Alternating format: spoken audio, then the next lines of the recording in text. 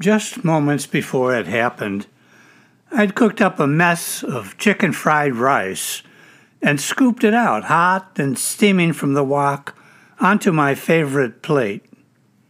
In a hurry, as I headed out of the kitchen, I set the plate down on a tray to grab a fork and a napkin. That's when it happened. The surface on which the tray sat tilted unevenly. It angled the tray slightly, just enough to induce a slide.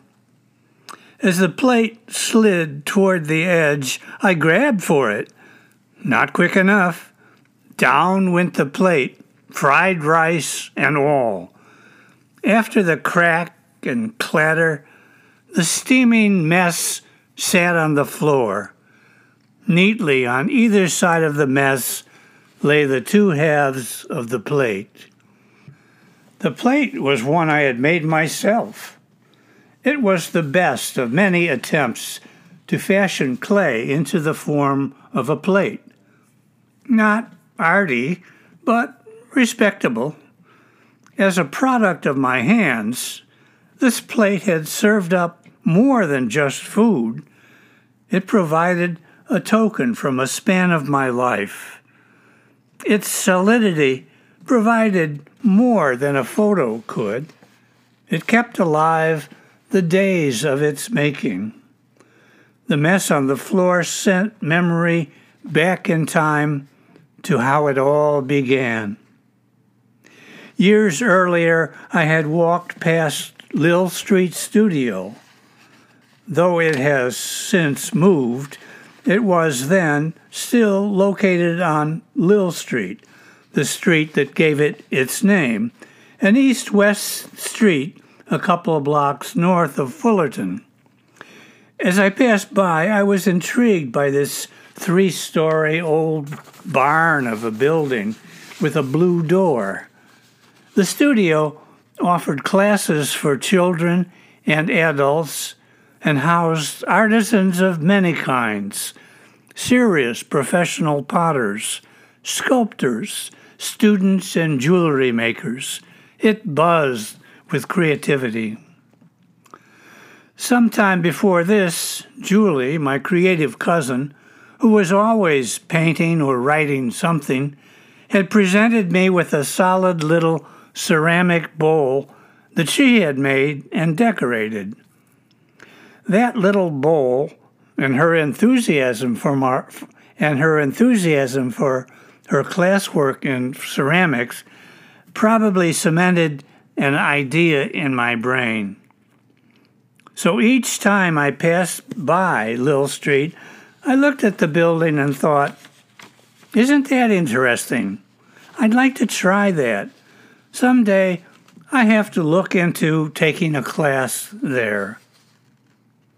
We must have a mental area to store urges and impulses, a part of the mind to contain desires that we don't act upon.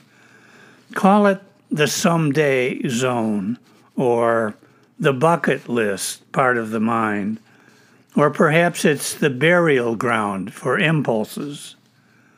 When does someday arrive?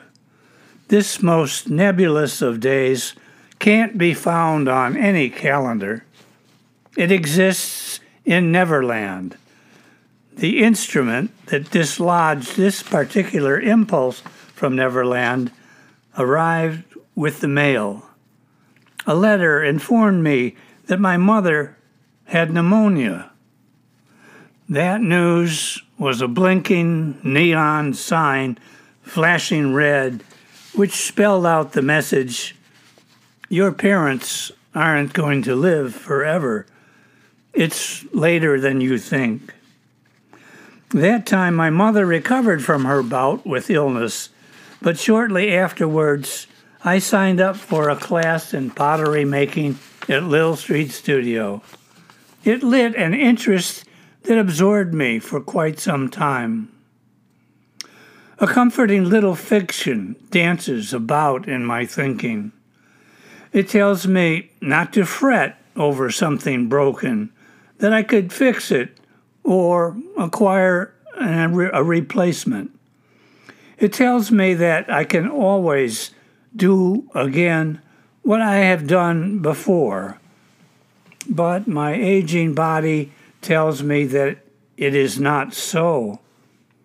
Over and over again, I have to be convinced that we have only so much time here. When that plate broke, so did my little fiction. When that plate broke, it told me clearly that part of my life was over and could never be recovered. The plate, made of porcelain and glazed white, still has a kind of existence, as do the days of its making. They exist in the way that the deceased are said to live on, in memory and in words on a page. Is it enough? It will have to do.